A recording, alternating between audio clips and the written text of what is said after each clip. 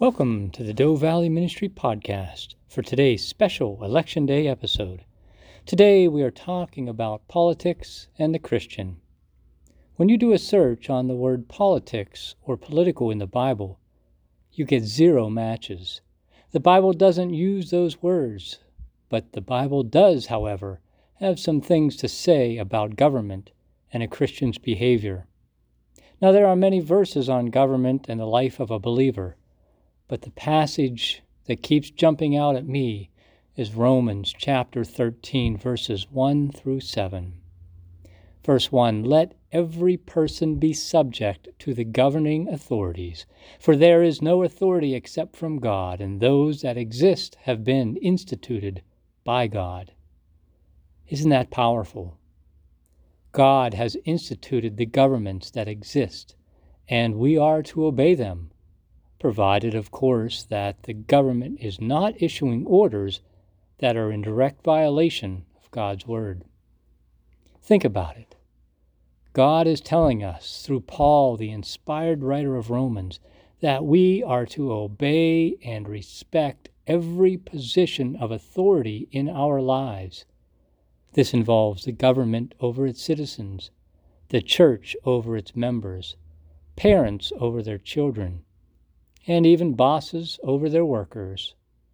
Governments are here to reward or promote good and restrain and discipline evil. The question is, what is good and what is evil?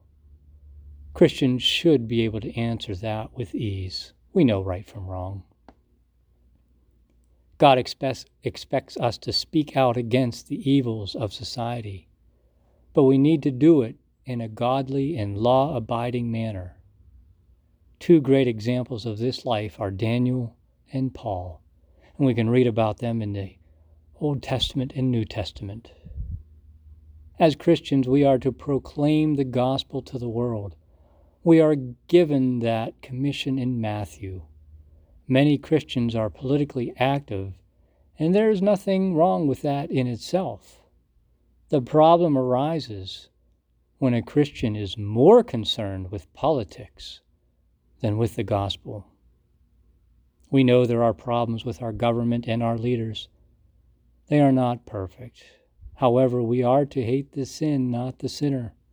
Too often Christians turn away from the gospel rather than turn them to it. Instead of focusing our time and attention on changing or influencing laws, let's spend our time on changing lives with the gospel of Jesus Christ. We need to remember to consistently pray for our leaders so that they may have the will of God revealed in their life. Does your life show the transforming power of the gospel? Let's pray. Dear God, we thank you that we are free here to vote for our leaders. We thank you for that opportunity and for that blessing. And we pray for whoever may be declared the winner, that you will be with them for these next few years, that you will guide them to make decisions that honor you and to glorify you. We ask not just for them, but for all of us, your faithful servants. We pray that you strengthen us and guide us to do your will. We thank you for the many blessings and the opportunities that you place into our lives. Help us to truly honor you and glorify you each and every day. We pray this in Jesus' precious name. Amen.